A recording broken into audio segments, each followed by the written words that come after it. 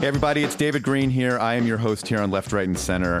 And we are in a place that was essential to the fight for American democracy, the city of Boston, Massachusetts. And we are joined by a fabulous live audience at the public radio station here that is near and dear, WBUR. Thank you all for being here. We really, really appreciate it. I'm here along with our regular Left, Right, and Center panel to look at some of the pillars of our democracy. Of course, a democracy that was forged right here in Boston. I don't have to tell any of you some of the pillars remain under threat today. So with me, Mo Alethi, Executive Director at Georgetown's Institute of Politics and Public Service. He was Communications Director for the Democratic National Committee and an advisor to Hillary Clinton when I met Mo. And also Sarah Isgur, Senior Editor at The Dispatch, a lawyer, and was spokesperson at the Department of Justice under President Trump.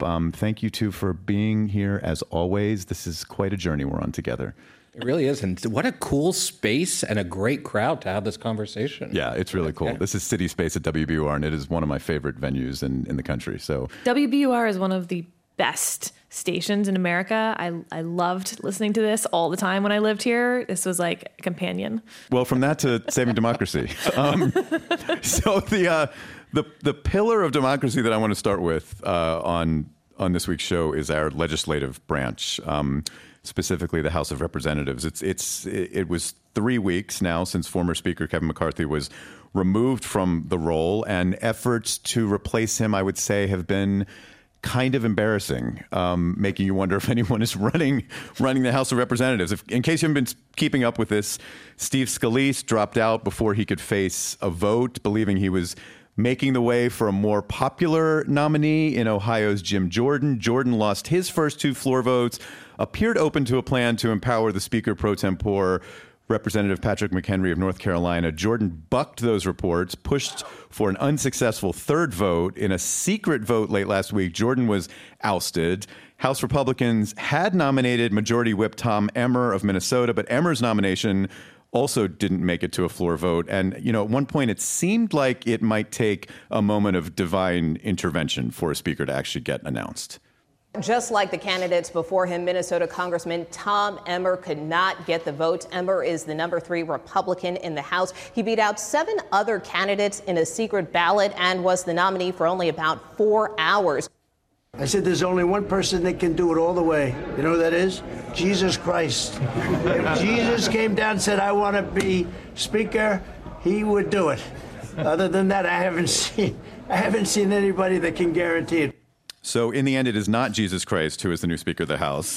Just a few hours short of a full 22 days, a Speaker was announced. It's Representative Mike Johnson of Louisiana, who was elected Speaker of the House by a vote of 220 to 209. This has been an insane journey. Sarah, how do you reflect on this moment for the Republican Party and our democracy? If you think of the last 7 or 8 or so years as a reality television show, each year sort of a new season, they bring back some old characters that you didn't really want to have come back, but they have these new plot lines every now and then that you're like, wow, yeah, I guess so. This was a really good new plot line, I thought, for that larger story about dysfunction. Look, Congress has been dysfunctional for quite some time. This was a new type of dysfunction. And I think some of the problem is that because there's not a lot of pressure from American voters for Congress to actually legislatively fix problems, that then it's sort of like, okay, well, what are they doing there? Like when you become a member of Congress, did you just basically like win a spot on a reality TV show? Because that's feels like what they're spending a lot of their time doing is going on cable news, sitting on Twitter, raising money on social media. So does it really even matter that we didn't have a speaker for 3 weeks? I don't think a lot of regular Americans were like looking, checking in every day going like, oh my God, the House of Representatives doesn't have a speaker. How will they ever pass comprehensive immigration reform this week like I thought they would? So in that sense, it was almost more depressing that it didn't matter very much, because I think it highlights how broken that branch is. Because at this point, right, when something really bad happens and you want a fix, you think that your government should fix it, very little are people even looking to Congress to fix it. They expect the president to fix it. They expect the executive branch to fix it. And then the president it was like, hey, Congress, can you fix it? And Congress is like, la, la, la, fingers and ears. And so then the president's like, all right, I'll do it through executive action. Someone sues, it goes to the courts, and the courts are like, yeah, the president can't do that. You have to have legislation. But of course, the headline just reads, court strikes down thing that we all wanted. And we're like, stupid courts, they're the worst. Okay, so this feels like a low point. If expectations were so low that everyone was like, we don't care that we don't have a Speaker of the House, that's bad. It's not good. No, that's bad. Yeah. No, look. First of all, was it Will Rogers who once said, I'm not a member of any organized political party, I'm a Democrat? It's as if the Republican Party looked at him and said, here, hold our beer, right? Like this was an embarrassing moment for our two-party system. It was an embarrassing moment for the people's house. And yeah, I agree with Sarah. Most people aren't sitting around wondering when they're going to get back to work to do the thing. And frankly, now that they're back at work, I'm not sure they're really reassuring people. I saw somewhere that among the things that they did today were a resolution to censure 3 different members of the House, right? That there were 3 different resolutions by one side to censure someone. So like after all of this, they went back to work to now officially start sniping at one another again. Don't worry, Mo. I'm sure they'll rename some post offices also. And, this whole thing started because the Republican conference did not like the fact that then Speaker McCarthy worked with Democrats at the end of the day to keep the government from shutting down for 45 days. They then spent 3 weeks going through this saga, which means we only have a couple more weeks before we have to figure this out again. And after watching how the last 3 weeks went, I'm not filled with confidence that the caucus is going to be able to come together in any unified way to represent a particular perspective. Like, I think it's just going to be messy, and I'm more concerned about a government shutdown now than I was before. But aren't Democrats sort of enjoying holding the beer? I mean, do they have any incentive to clean up this mess in some way or help make the Congress and our country run more smoothly? It feels like this is politically beneficial. And I know there's been this argument where a lot of Democrats have said, like, why is it on us to fix the Republicans' problems? But there are moments during this where Democrats could have said, like, let's put country first and get the votes to support one of these. I always love this question because one of the things we kept hearing over and over from Republicans over the past couple weeks was any effort to work with Democrats was a non-starter for them. That any effort to reach across and pull Democrats into the solution was a non-starter for them. So I always think it's ironic when people are like, we don't want to do anything that requires a single Democratic vote. And then everyone looks at Democrats and says, why aren't you helping them? Why aren't you saving them? So I don't think it's a situation anybody really wants to be in. And look, what I think this is reflective of is just a much larger problem with the two parties today and with the institution today. Sarah and I, we've talked about this on the show a number of times. Our politics, I think, has moved away from the left versus right axis that has defined it since the birth of the Republic to 2 completely different axes. One, sort of front versus back, those who feel like they're stuck at the back of the line versus those who are at the front of the line and the power structures that are helping them. And secondly, and this is what we really saw, and they're connected. Secondly, what we just saw play out over the past few weeks and is becoming more and more of an issue, I feel like every day, institutionalists versus non-institutionalists.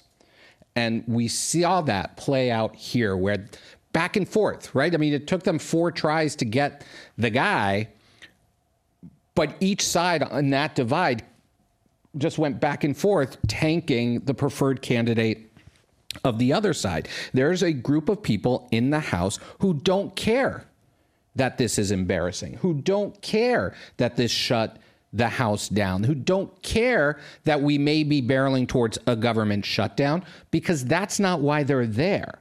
They are there specifically to burn the House down, to burn the institutions down, and to get some great Twitter exposure along the way. So, David, this is my very simple explanation. Neither party's members, by and large, benefit from being in the majority anymore. The reason to want to be in the majority is to get legislation passed and to govern.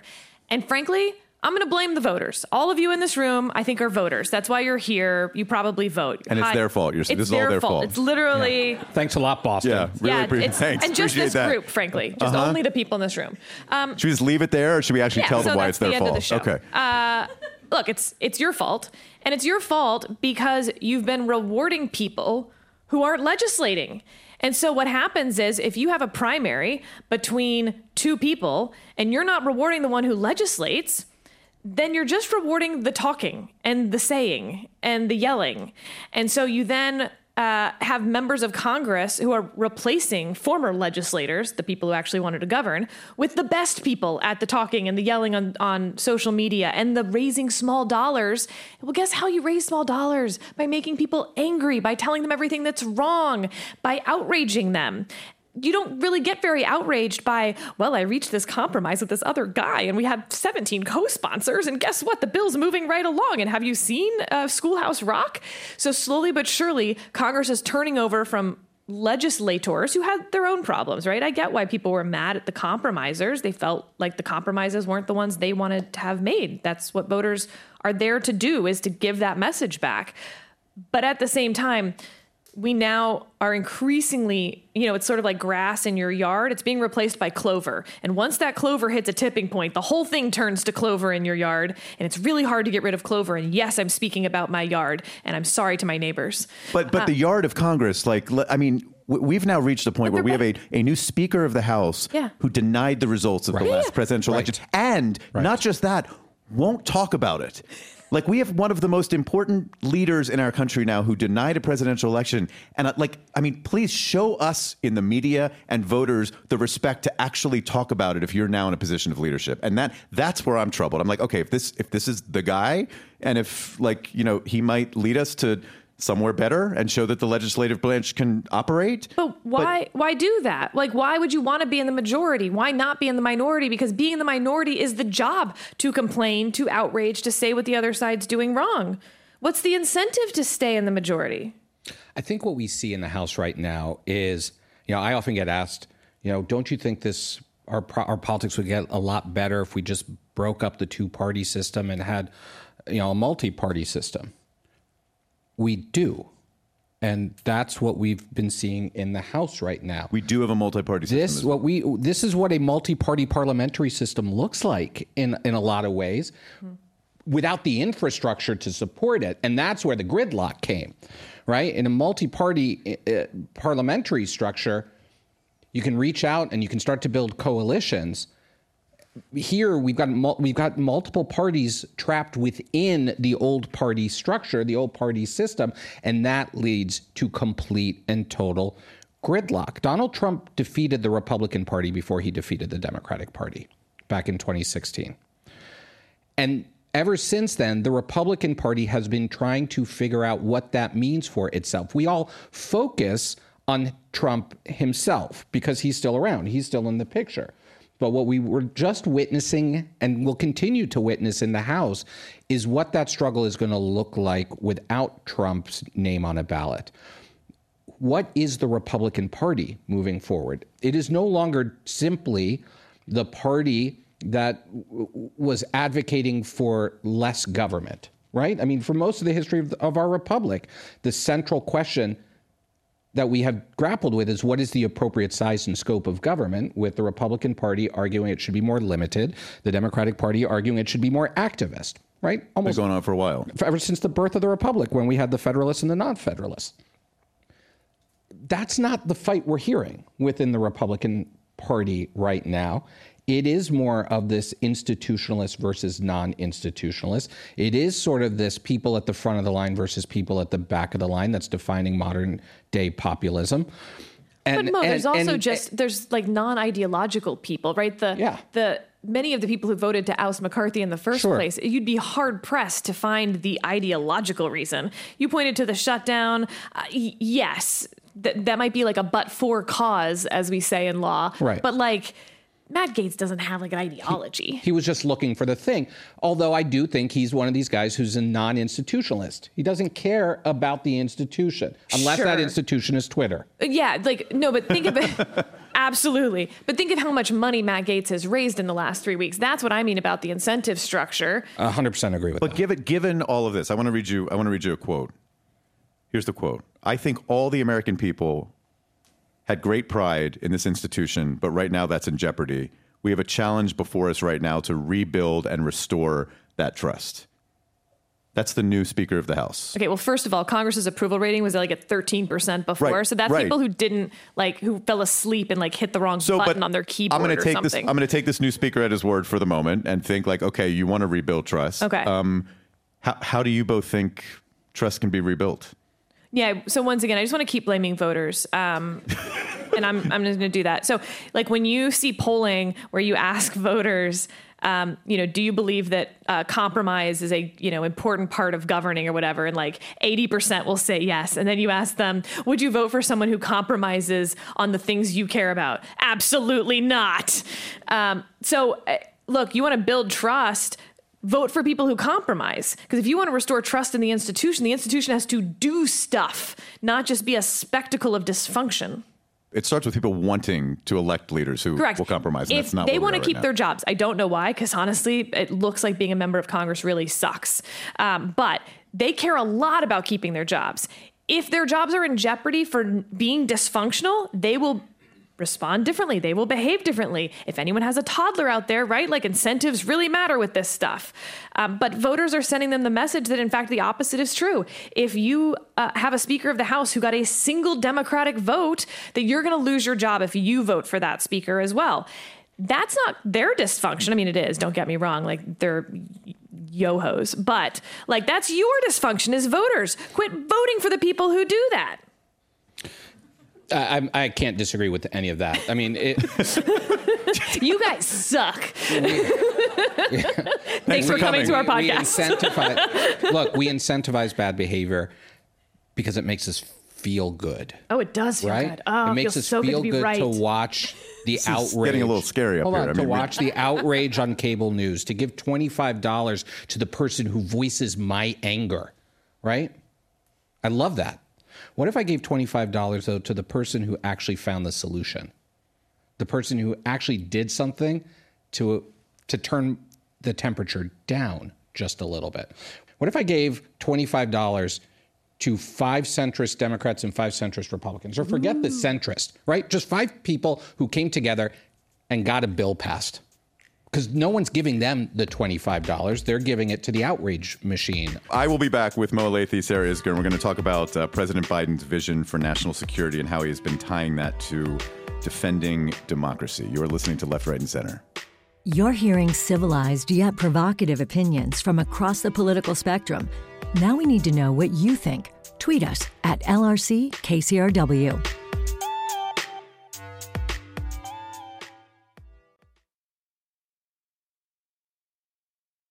Okay, we are back again with Left, Right, and Center here in Boston at WBUR. I'm your host, David Green.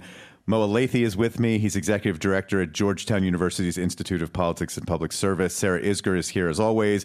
She's a lawyer, senior editor at The Dispatch, and former spokesperson at the Department of Justice under President Trump. Let's talk about President Biden and foreign policy as we continue this theme of looking at what democracy means today, the pillars of democracy here in the city of Boston, where the fight for democracy played out many years ago. So President Biden went to Israel last week. He returned to the U.S., addressed the nation from the Oval Office, and he tied the crisis in the Mideast to the war in Ukraine. And I just want to listen to a few moments from that speech. Hamas and Putin represent different threats, but they share this in common.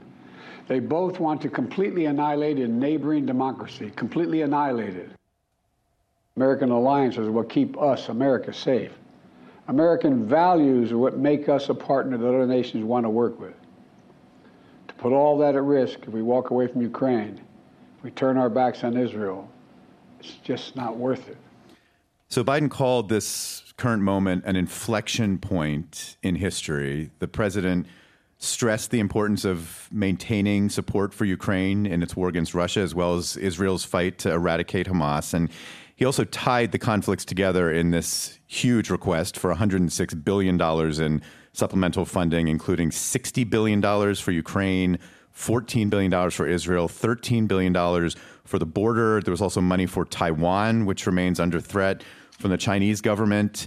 And the president, I think what really caught my attention was how he tied the continued health of our own democracy to this idea of protecting democracy overseas. This is, of course, a role that America has occupied since World War II. But as the world continues to change, and as we talk about some of the changing politics at home and sort of changing dynamics in terms of what voters want, I just start to wonder if the kind of thing that President Biden is talking about, let's fight for our democracy at home and let's promote democracy abroad as so central in our foreign policy. I mean, is that resonating with American voters in the same way that it might have in, 10, 20, 30 years ago? I think he's right to do it, because I think he's right that it's not just this thing that's happening in faraway lands. Western-style democracy writ large is facing phenomenal stress tests across the West, across the globe.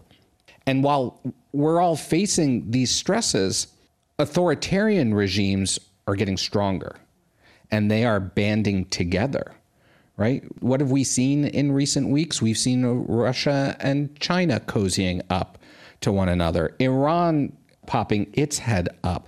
A delegation from Hamas showing up in Moscow this past week to meet with Russian officials.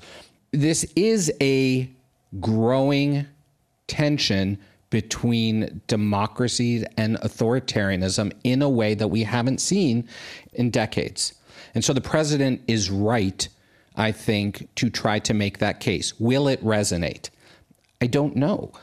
Now, a lot of people didn't think it was going to resonate when he started talking about the 2022 midterms being a referendum on democracy. And it turned out that it might have helped Democrats in the midterm to be driving that message. We don't know how it's going to play out this time, but I think it's important for the leader, the world's still strongest democracy, to be out there beating that drum.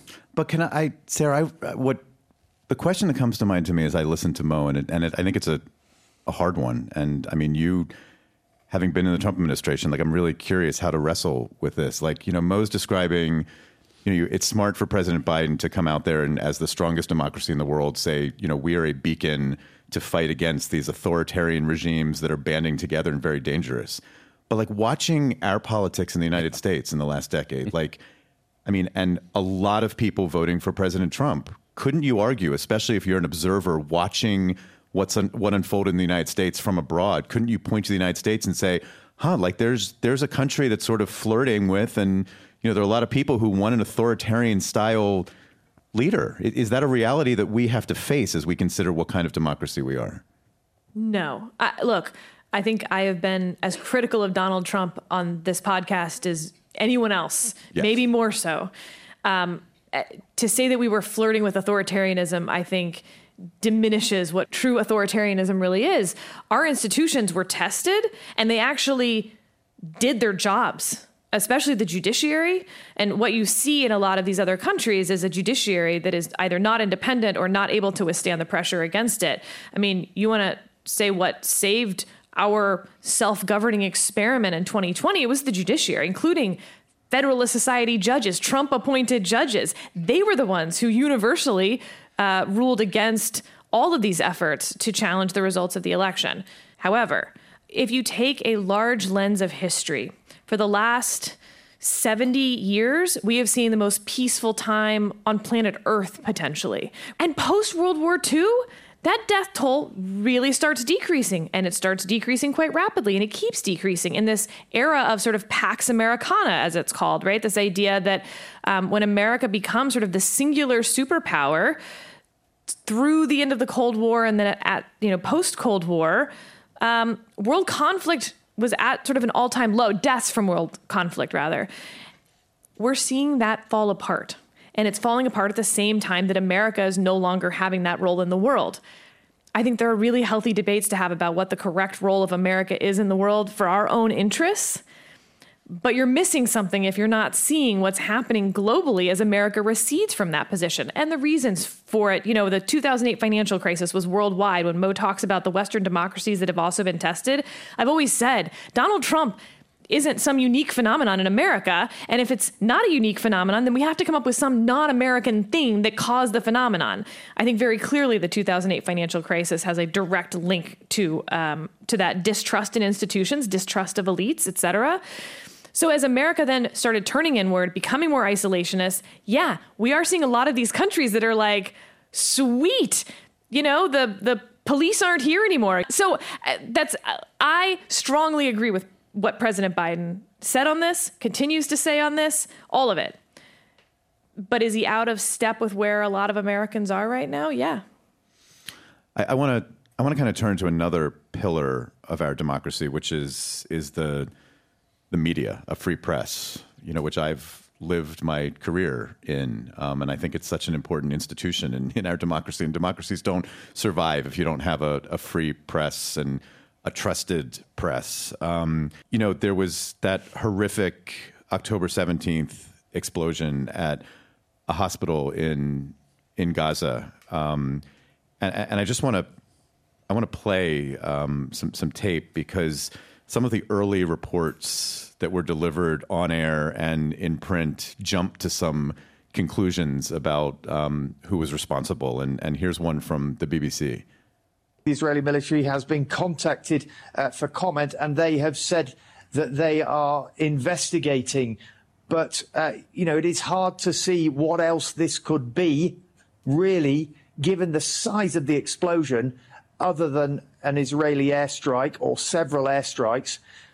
Because, when we've seen rockets being fired out of Gaza, we never see explosions of that scale. A lot of news organizations ran with Hamas's claim that Israel was at fault, even though there was no evidence behind that claim. And as we now know, there's evidence that the explosion was caused by a rocket from inside Gaza. And, there are a lot of people who are still trying to, collect actual evidence. But this was an example to me of a media that continues to lose trust because they jump to conclusions and aren't really feeling the weight of their responsibility in a democracy anymore. And I'm deeply worried because it's a profession that I love.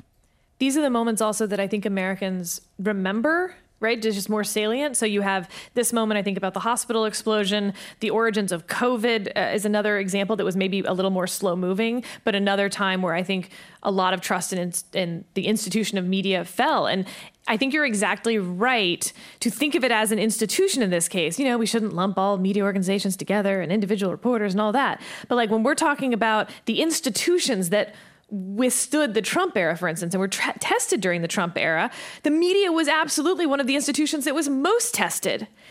It certainly survived, but I don't necessarily think it covered itself in glory during the Trump era. And there are sort of dumb stuff, and some people are going to find this less dumb than others.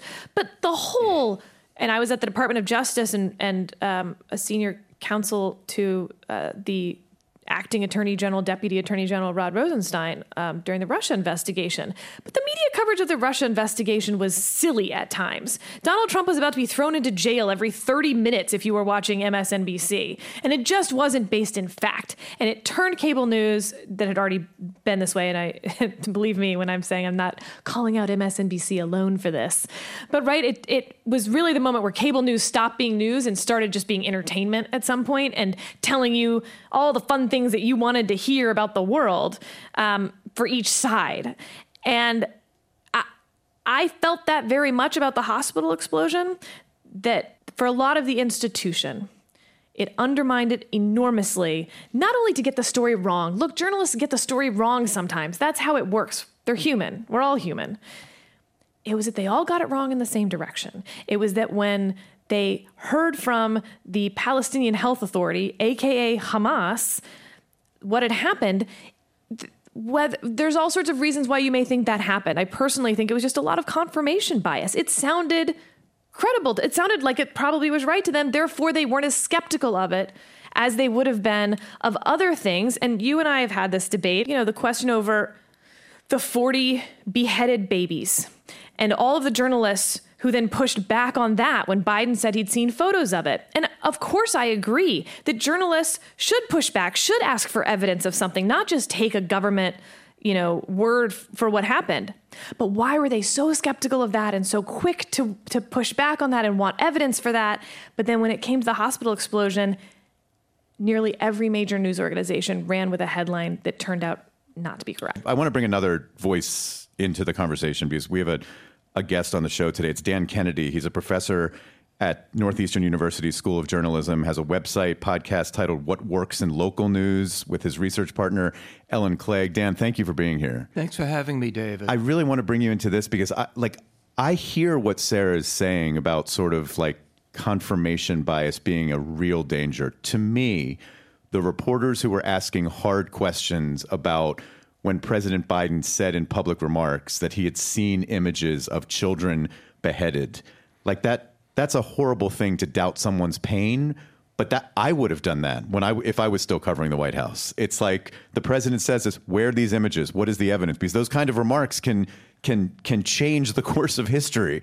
And I think journalists should have asked the same skeptical questions when they heard from Hamas that there was that hospital explosion. And I guess I just wonder, like, what is at stake in moments like that?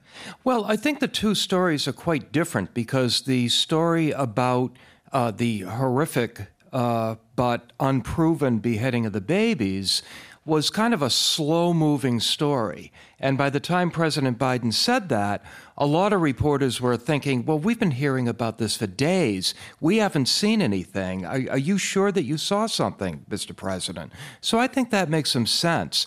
I think the hospital explosion, as Sarah says, it is an example of confirmation bias. You have this massive retaliatory strike going on. We've all seen the accidents that took place in U.S. operations in Iraq and Afghanistan. It made some sense, but, there's this old saying that grizzled old reporters say, if your mother says she loves you, check it out. And the fact is, it rarely happens. Too often we act as a conveyor belt for whatever we hear. This was a big breaking story. Everybody wanted to get it up as quickly as possible. And we now know quite a bit about the process that went on at the New York Times.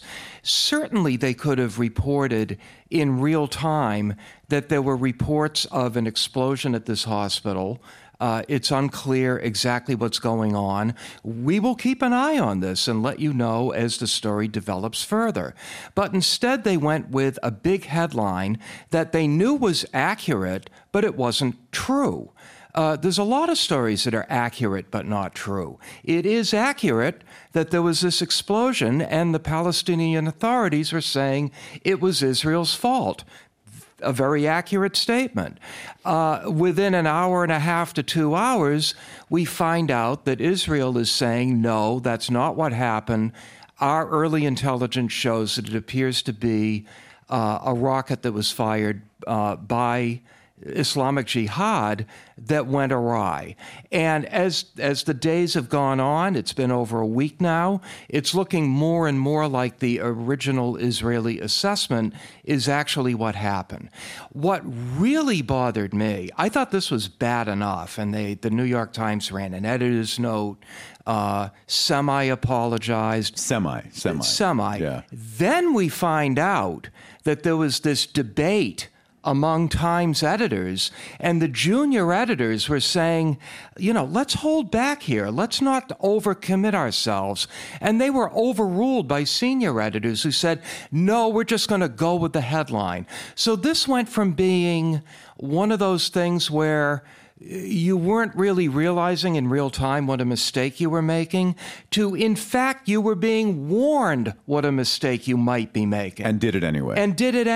And it turned out it was a mistake. I mean, that's just really inexcusable. All right, we're going to keep talking about this when we come back. We're going to take a quick break, be back in a moment with Sarah Isgur, Mo Alethi, and Dan Kennedy. We're going to keep talking about this pillar of democracy, journalism, and we'll get to local journalism as well. You are listening to Left, Right, and Center. Thanks for listening to Left, Right, and Center.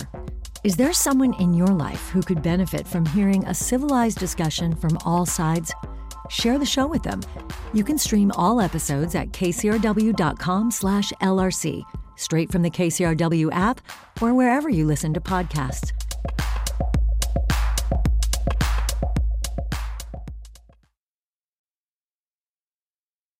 All right, we're back again with more Left, Right, and Center. I'm David Green. I'm here with Sarah Isgur and Mo Alethi, and our guest today, Dan Kennedy, who's a professor at the Northeastern University School of Journalism. Mo, I want to give you a chance to weigh in here as you look at, what we were talking about with Dan and Sarah a moment ago, how reporters at the White House ask skeptical questions about what President Biden said about images he said he had seen of beheadings, and then how the media jumped to conclusions after that hospital explosion in Gaza. Are you worried in moments like this about our media, about journalists, and about how they're handling difficult stories like this? Yeah, I think they play such an important role, and unfortunately, I think for a lot of reasons, including the speed, the bifurcation of media, how all the many different ways people are consuming information these days, the role of social media, so many different reasons, the pressures on journalists are more intense than, when you were a cub reporter, right? And so it's even more important for them to take that extra beat and verify. I want reporters who are covering stories that I care about to be skeptics. I don't want them to be cynics, but I need them to be skeptics. I want them to take that minute and question. Sometimes they do it brilliantly and uncover propaganda, uncover falsehoods, uncover mistruths. We need them to do that. But I worry that they are so focused right now on speed in an information ecosystem where the information is flying past us, completely unorganized and at a pace that none of us are accustomed to. And you feel like everyone else is going to jump and report this, so I better jump in the game too. Yeah, one of my biggest 3 days to one of my biggest problems when Twitter was really taking off was watching how reporters use that, and I felt that way too often retweeting replaced reporting. And people would caveat a retweet with "woe if true," right? Yeah, that doesn't. When you're a journalist, that doesn't cut it. Which I think, Dan, that's what I'm wondering. Like, if we've lost the definition of what true reporting is. I know I have so many colleagues at news organizations from CNN to the New York Times. They're amazing reporters. And they are doing their jobs well in exactly the way that I dream of them doing. I learned from them. But then I look at the climate and I'm like, I don't know if they're the types of journalists that people out there want anymore. And that's where I get worried about our democracy. I'm worried, but I think the worries are exaggerated. I thought it was interesting that when Sarah was being critical of the media, you immediately reached for cable news. Friends don't let friends watch cable news. But essentially, when people talk about the media, they often are using cable news as what they think of. And the formula is to keep you angry and upset and don't turn that dial. I think there's plenty of good, reliable journalism out there. There's probably more than there's ever been. We've got great national papers. We've got NPR. The three big nightly newscasts on the networks they're short and a little bit superficial, but they're trying to get it right. And that is the closest thing that we still have to a mass medium. So I would not let the worst of what we're doing define everything. I think that would be a mistake. Well, I want to sort of end on a hopeful note. And Dan, I know you've been doing a lot of work studying local journalism. And I feel like the narrative for a while was, we have so many smaller newspapers that have shut down, and communities that don't have local journalists, being able to hold leaders accountable and report the local stories. It's just you lose that sense of connection. But as I think about some of the pitfalls and mistakes at the national and international level, it's like the newspapers that are figuring out ways to survive, and some have joined forces with public media stations. I mean, I look at a lot of the work that places like WBUR are doing, which is really just trusted reporting and real journalism. It's like, is what's happening at the local level setting an example for, or a reminder of what journalism can and should be? That's right. And we're also seeing a lot of startups, mostly digital, mostly nonprofit. There are literally hundreds of them across the country. And the Boston area has been kind of a hotbed of this activity as the Gannett chain has slowly pulled out and closed a lot of its weekly papers. One of the things that my co-author and podcast partner, Alan Clegg, really believe is that returning reliable local news and information to communities is something that can help overcome the polarization that we're dealing with. There's an old saying that there isn't a Republican or a Democratic way to pick up the trash. And the hope is that when you figure out how to work with your neighbors who you may have very different political views on, and help figure out how to solve important local problems and deal with crucial local issues, you may find that you had more in common than you thought you had. But that kind of re-sparking of civic engagement can't happen in the absence of local news. You're lucky if you know who to vote for the select board or the city council or the school committee anyway. But if there's absolutely no source of local news to help you figure it out, you really have a problem. But we do have a renaissance going on. It's not making up for what we've lost entirely, but it's growing. And I think that it will continue to grow in the years to come. Moser, do you see potential for this? Because as I've been traveling the country a lot. I've been talking to people about gun violence, as we've talked about on this show. And what strikes me is when you come in hot and you just assume that two people disagree and you're like, well, what's your position? What's your position? That goes nowhere. But when you remind people who live in the same neighborhood or community of the things that they share, and it's like that even if they have different views to work out over guns, like neither of these people, no one in the room wants a school to be shot up, and it's like they're scared for their kids. It's like you spend some time reminding people what they share, you can actually overcome some stuff. And I just don't know, is it unrealistic to think that some of that, if it's happening and if we can encourage it more at the local level, can that start to trickle up into our national politics? Or am I just being idealistic? So that's exactly what I was going to say, which is another reason that we have so much dysfunction, I think, in Congress and at this national level is that we've nationalized every issue. And part of that is because we don't have local journalists who hold these congressmen to account for knowing their local issues. And so everything becomes a national issue. So absolutely.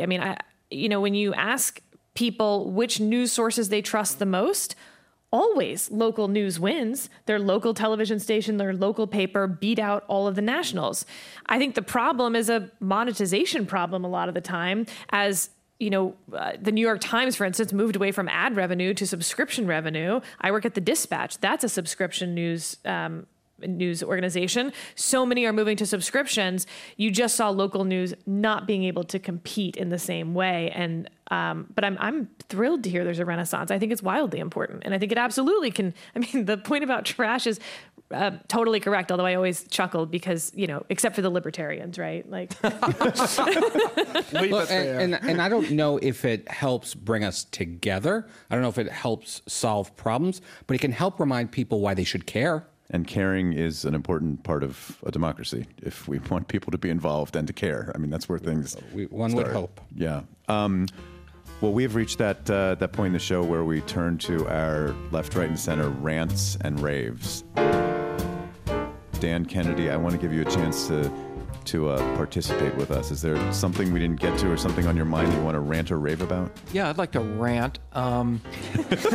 Like you showed some real excitement there. Like, I've been waiting for someone to ask me this question. I am excited. Elon Musk, one year ago, purchased Twitter for far more than it was worth, and he has taken its inflated value and driven it right into the ground over the past year, while enabling troll accounts, enabling disinformation, enabling some really ugly stuff. And Twitter was always a problem. I mean, people called it the hell site long before Elon Musk bought it, but it's gotten far worse under him. A slight rave during some of the big breaking news stories that we've seen the last couple of weeks. I've seen a few people on social media say, Twitter's so bad, I'm going directly to news sites. Well, that's not a bad thing. Oh, I like that. Yeah, you know how to play this rant and rave game. Yeah, Thank you, Dan. Really does. Yeah. Mo. I've got a rave born out of a rant. The horrific tragedy in Maine this week. And I'm just tired.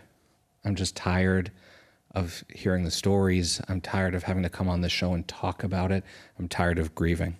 The last time the House voted on an assault weapons ban, 5 members of my party voted no. One of them this week went home to Maine, Jared Golden, stood up at a press conference and said 3 words that you almost never hear a politician say. I was wrong. I was wrong. Whether or not you like his policy position, and I sure as hell do like his policy position, I think we would all be served better by more leaders who are willing to stand up and say those 3 words from time to time. Thank you. Sarah? Okay, well, to just go on a different topic, I realized we're in Boston and we're coming up on the 250th anniversary of the Boston Tea Party. As I'm sure everyone here knows, December 16th is just around the corner. But what you may not know is that the ships have already left from London. They packed up the crates, and yes, we have the Boston Tea Party. It's going to really happen. And I just want to remind everyone who's so into, watching the coronation of the king over there, or arguing about Harry versus William and Meghan versus Kate. We don't like them. We don't like their system. They are the bad guys. And this year, the 250th anniversary, I just want everyone to remember that. Like, they're the bad guys. Quit being nice to our British folks over there. Well, speaking of being nice, there goes our London show. This is my This is my rave about kindness and being forgiving. If you fly on a plane, I will never forgive King George III. Yeah, I understand that. I caught this on social media from some people who posted it, and then BuzzFeed has written about it. If you were on a plane and you were flying and you land in Salzburg, Austria, and you accidentally flew there thinking that you were going to Australia, there's actually a sign in the airport that says, "Sorry, this is Austria, not Australia. Need help? Please press the button." And evidently, some people have said, and I have not confirmed this myself, but that there is someone who will help you and be caring and say that you're not an idiot, and be like, people make mistakes, and like maybe there's a first-time traveler, and like there are all sorts of ways that I could see mixing that up, probably, but it's happened a lot, and they will find you a very affordable airfare to get from Salzburg to like Melbourne or Sydney. So I just use that as an example of human kindness. Don't jump to ridicule. Don't assume that things happen. Okay, I just want to thank you, Dan, for being here for our show. Dan Kennedy is a professor at the Northeastern University School of Journalism. He has a website and a podcast called What Works in Local News with his research partner, Ellen Clegg. And the two of you have a book coming out in January 2024. It is called What Works in Community News, Media Startups, News Deserts, and the Future of the Fourth Estate. Thanks for being here. Thank you so much. All right, I want to thank Sarah Isgur and Moa Lathy and Dan Kennedy. Left, Right, and Center is produced by Mark K. Green. Our executive producer is Arnie Seipel. The show is recorded and mixed by Phil Richards. Todd M. Simon composed our theme music. Special thanks to Maggie O'Rourke, as well as our hosts here in Boston, WBUR and their staff, Stephen Davey, Candace Springer, Amy McDonald, Jules Waclawick, Adam Strauss, and Chris Barrios for making today's show possible. Download and subscribe at kcrw.com/LRC, the KCRW app, or wherever you find podcasts. Left, Right, and Center is produced and distributed by KCRW. Support for Left, Right, and Center comes from Odoo. If you feel like you're wasting time and money with your current business software, or just want to know what you could be missing, then you need to join the millions of other users who switch to Odoo. Odoo is the affordable, all-in-one management software with a library of fully integrated business applications that help you get more done in less time for a fraction of the price. To learn more, visit odoo.com/LRC. That's ODOO.com/LRC. Odoo, modern management made simple. From PRX.